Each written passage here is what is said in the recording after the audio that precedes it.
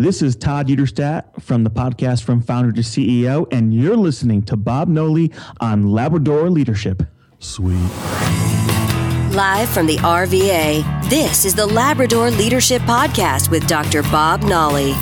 The program that brings you the leadership skills that can make you the most authentic, approachable leader for the sake of your business, your team, and for you. Now, here's Bob. The heat of the summer, and here we are again. Welcome to the Labrador Leadership Podcast. Labrador sounds cold, you know, the Labrador current. It's in the north, Labrador. That's not what we're talking about. It's about the dog. Remember that? Welcome back, folks. How are you? My good buddy Alex is here. Alex, how are you? Hello. Good to have you here. Good to have you here. It's always nice to be here, even though we're, 300 miles away from each other. You're the co-host. You're the co-host. Oh, you're just you're just one step away from being in charge here. Oh my gosh. How are things going up the road? It's a time of transition, a time of change. It's scary and exciting and, but. You're doing great. We got a lot of great feedback on the frankness of your episode there last weekend. Did people like that? I didn't get any feedback yet. Yeah, absolutely. Well, your family's probably cutting them off at the knees. Don't talk to my daughter. No, they're terrible at doing, they're terrible at following the podcast, number one. They're also terrible at trusting me in this whole time of change. So it's not that they're not talking to me, but they're, I think, laying and waiting for me to call and ask for help. And I'm trying to go, we're in a Mexican standoff, my parents and I right now. It's not that they're mad or disappointed. It's that they want me to succeed and they want me to do it without calling them and crying. I see. Yeah, that's all. All right, just for yucks, I'll tell you, my side of the fence looks like this. My dad listens to the show in the middle of the night, and he sends me emails critiquing my grammar and word choice and my enunciation. Well, hell yeah, Big Bob. Yeah, and let me tell you, that's what it was like watching the nightly news, sitting around the TV, and it wouldn't be so bad that, there was stress in the world or the bad things were happening. He was going, look at that tie John Chancellor has on. What is he thinking? Oh, my gosh. Oh, my. So, one of it's coming to be one of the linchpins of this show is the fact that the piece of Gallup survey that said 65% of the managers that quit their jobs aren't quitting the job. They like the work. They're quitting their boss. Yep. They're quitting their boss. And, we have exciting things happening here that I keep saying more soon, and it's getting closer. And I don't want anyone to be in that 65%. Not of the people that are quitting, but the bosses that are the reason for people quitting. So you don't want to be in that 65%, crying out loud. Some tips today on how to keep people from including you in that 65%. It is very easy. We've asked people that come on the show, we've asked them, who is the greatest person you worked for? The person that really got you going. And, they have to pause to think about that. But we say, who's the worst person you worked for? Not who they are. We don't name them. Yeah, we don't name them. That's just a bit safer. But they get to that person very quickly. They get to that person like in a heartbeat. They don't say the name out loud, but there's that aha moment. Yeah, you know who it is. They know who it is. The elephant in their room. So how do bosses get in that fix? What, that they're the worst? Or they're the best? That they have people thinking, I quit. I quit you. I quit you. Well, they're not focusing on the structure of their company. They're focusing on being the boss. So they're not driving up from the bottom and trying to make sure everything is working smoothly. They're kind of commanding from the top. Yeah, I think they're working people to death. Yeah. I mean, absolutely working people to death. And they're thinking that the recognition they give for all the good work you do is equitably balancing the scale. So you get a raise, or heaven forbid, you get promoted, And or you know in the banking world, remember the banking world, the titles: assistant officer, assistant vice president, senior vice president, executive vice president, senior executive vice president. Oh my gosh! You get another title, you get a bump pay, and they work you harder. Longer hours. Yeah, longer hours is always a part of that. And they never. What happens then is the equity is out of balance for the employee. They never get what they feel is fair. So they start looking over the fence. Grass is always greener. Well, it's not just so much that, it's just that, particularly right now in a lot of industries, there are things on the other side of the fence. So, you can work people to death like that, and you can say, here's the money, here's the title, here's the bump, whatever. But I think they're failing in the short term to recognize people that are doing good work. To say good job and mean it, for that to be grounded, and to say that publicly. And we've spoken before that it's not always a title or a award, but even you really handled that well, or good job, or we're lucky to have you on our team. The verbal praise, that feedback, can kind of keep you around for longer than you would without it. Yeah, we've talked about the motivation side of it as well. Robert's been on the show, and for Father's Day, and even at a small business like that, somebody's coming up to him and having a conversation framed up as, what's next for you? What do you want? And that actually kind of caught him off guard. Yeah. He wasn't even ready to say, I don't know. I mean, that whole conversation caught him off guard. Everybody should be having that conversation with people that work for them. What motivates you? What do you like to do? Yeah. And, you're lucky if your manager these days sits down, or your supervisor or the owner of the company sits down and says, well, hey, I know that this isn't your life goal, so, what are you working towards? What's your career path? You're really lucky if they even care, about anything beyond you doing your work. That maintaining an employee and having a successful relationship with them, doesn't seem to always hit home with managers. Yeah, that's tough. And we talked about, the raise, the promotion, and all that stuff. What's worse is if in the eyes of everyone else in the team, division, department, it looks like you're giving a kick to the wrong people. Yeah. And if you've done your selection right and hired good people, that'll tick them off in a minute. And there's some ways that can happen. It could be like tenure, in terms of you haven't been there quite long enough, and that person has been there longer, and you're doing better work, and you're going to blow past them at some point, but just not quite yet.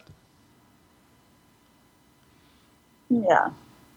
And there could be things you're just not aware of, so that's a problem as well. The other thing that's really, this is why, we've been talking about it since episode 0, is managing your commitments.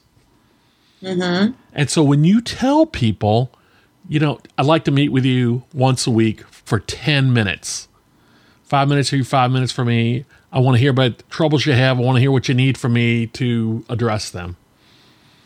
And then if I have anything important, I'll give it to you right then as well. And let's schedule a time. And let's make it 10:15 every Tuesday morning right after something, something like that. And then you keep canceling. Yeah. Sorry, the president wants something. I have to cancel today. That's fine. But if you cancel it a quarter of the time, you need to reschedule it, because it just floats away, because the good soldier will go, okay, don't worry about it. That's fine about it. Any time later. Okay, we'll talk. And you don't talk till next week. Maybe. Right. And that's a very easy commitment. That's just a commitment of time. That's just a commitment of becoming engaged. That's just a commitment of sitting knee to knee with you for 10 minutes to hear what's important to you. And what's the message you're sending? Well, that's just not important. A large a large problem I see within my particular peer group are managers or owners or supervisors saying, yeah, well, you're going to work 3 months on contract and then I'll put you on salary and you'll have benefit options. Or, oh, yeah, we're going to give you a raise when we land this next big deal. And then when we do this next thing and when this happens. And, oh, no, I'm at 6 months. And they just keep pushing the timeline back. And they're kind of stringing along these younger people because, sometimes you just don't have the confidence to put your foot down and say, look, you said this, you're going to follow through or I'm out. So it's a strange thing because, you could be looking at 5 minutes or, a $10,000 raise or $15,000 worth of benefits that, the 5 minutes, the 10 minutes together to talk one-on-one, you still might not get that if you get the raise. But if you promise something, you have to at least follow through or come to someone and say, the budget's not really right here. And that's why I think that verbal agreements are great. But a lot of times, especially if you're on contract, you say you're on contract. Did you sign a contract? You know what I'm saying? Yeah. And I have so many friends that say, oh, I work on contract. I'm like, oh, so there's a piece of paper somewhere. Oh, no.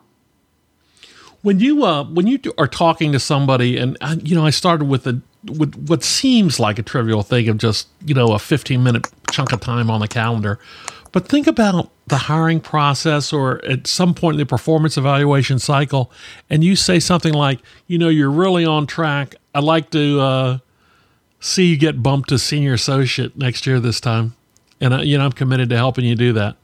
And then you hear nothing more about it. And then you walk in a year later or 6 months later and they go, so I just want to check in with you and see how we were being on track to get bumped to the senior level. And he goes, well, that didn't happen this year. How come? I just wasn't able to get that approved. Well, why not? Yeah. If you don't, when you're not receiving feedback and you're not having, you don't have anything in writing, you really are just, it's not always being strung along, but most often, in my experience, it is. And you have no other option to just kind of grin and bear it and say, okay, well, maybe next time or maybe next year or maybe in 6 months, but you don't know whether it's performance-based or because, they really couldn't get it approved. And that's the problem there is that you're not getting feedback. You're not having that 5-10 minute meeting. You're meeting every 6 months. Well, was it something I did? Was it something that I didn't do? Our buddy Travis Bradbury, we're going to get him on. We're going to have him on. He talks about 2 points that I just think are critical. And, we've all along, one of the big points of the show is I want people to think about developing their people skills. 85% of what you're worth is due to your interpersonal skills. The other 15 is, how well you make the widgets or whatever your technical skills are. So if you don't develop the skills in those 85%, you're going to end up hurting at some point. You're going to end up having 65% of your people quit you. And 2 points Travis makes is find a way to let people pursue their passions. Not at a granular level, the tasks they like to do, but what would they like to work on and get done? What is their passion? And the great leader finds a way to let them do that and contribute to the goals of that particular organization or sub-organization there. Like in universities, you have folks, faculty members that go, I'd really like to write this class. Well, this class isn't in the catalog yet, and we don't have a need for that class. Well, just go let them write the class and find a way to compensate them for it. And get it approved and have them evangelize it and get it approved for insertion into the program or as an elective or something. Because there you have somebody that's passionate about a topic and right. Feed that. And it's not every day that you're going to find an individual that's willing to spearhead something like that. Yeah. So It's not because, and it's their passion. And this kind of folds into that comment we've talked about before, is that bosses should be getting folks assigned to work that is, I always like to say, in their wheelhouse. You know, it's a baseball term. Either like a pitch inside that's high and tight or low and away. So everybody has a different taste. But wherever that point is, that's your wheelhouse. Something you can really start quick and turn your wrists over on and really drill the ball. That's your wheelhouse right there. That's your area of strength. You know, those bosses that go, well, you've got some development opportunities. I want to help you grow those. You know, I don't want to get better at things I'm not good at. I want to be great at the things I'm great at. And if you miss that point, you're not serving your people well. No. Find out their strengths. Find out their strengths and feed them. Yeah, and there's all sorts of payback when you do that. When you start doing that, all of a sudden, things like their passions come to the surface. You've helped them. You've helped them be more creative. You're going to get a great amount of productivity from those people that you know, they get to be passionate about what they're working on, because not everyone has that satisfaction in their job. So what happens when you do that well? I mean, what is that? You know, what does that look like? What does that feel like? Have you ever worked with anybody? I mean, your career has been much shorter than mine. but have you been with a person yet that you just went, yeah, this is it. I could do this for 10 years. Yeah, that's probably that was probably me in event production. Absolutely. Is that still a passion for you? Oh yeah, it's great. You know, because you're constantly making things happen. You know, if you don't do something, then someone doesn't get paid. You know, it's a high intensity environment. But it is very rewarding, you know, when you can look out on a crowd of 10,000 people and realize that they're enjoying, you know, what you've been working on for the past year. It's a wonderful feeling. Oh, I could see that. Plus, you know, and I'm talking like Jazz Fest and shows at the Hip and that kind of thing. But, you know,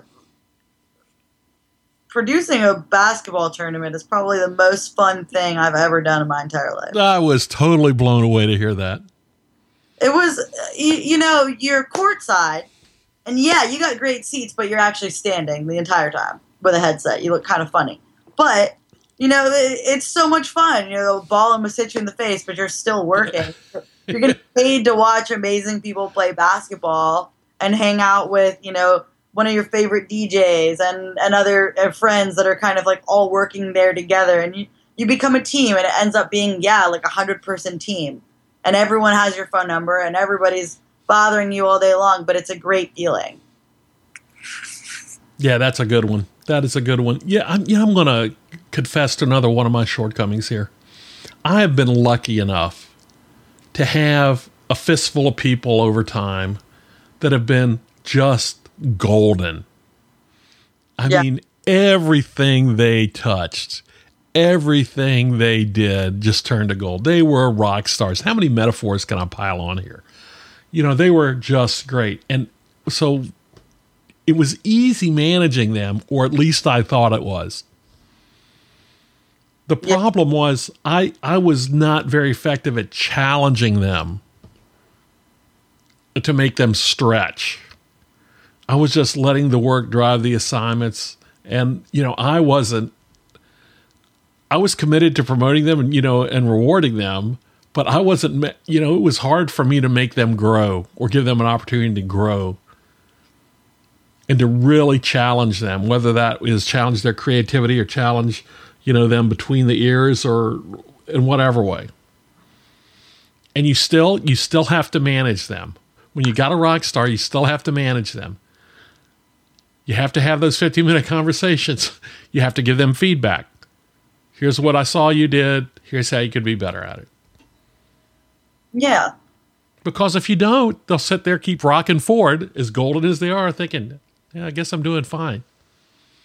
And then you'll get in the loop because you haven't given them feedback that they really value, and they'll go, "Oh, look over there on the other side of the fence." Yeah, to be a good leader is to really recognize, when people need the guidance and when people just need a pat on the back, So a lot of people, they would need you to hold their hand through it. And if they don't need you to hold their hand through it and they are a rock star, they're still going to need a coach. You don't have a rock star without a tour manager. That's it. Boy, I tell you, everybody's got a blind spot, and making the commitment to turn and address it and to get the coaching you need. And you really do need a coach or some type of relationship like that. A mentor, perhaps, from inside the organization. Because if you think you can solve it by going to Amazon, and buying another business book and setting that on the bedside table, even if you read it, it's not as effective. Because you need somebody giving you feedback on, here's the change I made. I wonder how that worked. You want somebody that's observed you doing it. You want to talk to somebody about what you did. I mean, that's the thing. The top of the house, the CEO's at the top of the house, everybody just thinks, the board of directors thinks they've got finance, marketing, strategy, HR, development, and whatever the business is, that they're rock stars in all of those areas. Mm-hmm. That's just nuts. It's not like that. They've got a blind spot or an area that's not a strength. And the smart ones find help there. And we expect them to be that way. And when we had tall organizations with lots of middle managers, we had great opportunity to go find somebody that knew this marketing issue we have to address. But now we squash the organizations and push the middle managers out. And so everybody's looking up. So what do we do now? It's hard. So if you're doing any of these things wrong, if you're overworking your people, if you don't care about your employees, if you're not keeping your commitments, that's a big thing. You're really going to be in tough shape. What do you think, Alex? Yeah, I think that a big probably not a problem that I had with this, but he kind of covers all the bases. But there is one thing I'd add, and that's like underworking or underutilizing your employees. Oh my gosh. That's just horrendous. Yeah. To say, oh no, you just sit there and push papers and do all this when there's things going on, but you don't want to delegate the tasks. So there are a lot of things, that can make your amazing employees quit. But I do think that Travis Bradberry kind of hits the nail on the head with this one. I really like his writing style. It kind of feels like a BuzzFeed list, which I'm sure he would, be super upset with it if he heard. But I think that's a. We have him on. I'll let you interview him. I'll let you take it in the crosshairs. Yeah, okay. He'll just beat me for that one. Oh my! Somebody's tweeting him right now, I'm sure. Okay. Travis is the co-founder of Talent Smart, a big provider of corporate training, particularly in the area of emotional intelligence, which is right darn important. All right, Alex, thanks for this one. This has been a good one. Ladies and gentlemen, you've been listening to the Labrador Leadership Podcast. You can find the show notes at labradorleadership.com. We will see you next time. See ya! Thank you. Thanks for listening to the Labrador Leadership Podcast. For the sake of all the special people in your life that deserve you to be the best leader you can be. Connect with us on our website at labradorleadership.com, on Facebook at Labrador Leadership, and on Twitter at Lab Leadership. Now, here's a final thought from Bob. Don't find yourself in the 65%. Keep your commitments, no matter how small they are, with your employees. Reward them for their good work. Don't overwork them. Be fair. And you all take care of one another. Have a great week. We'll see you next time. Bye-bye.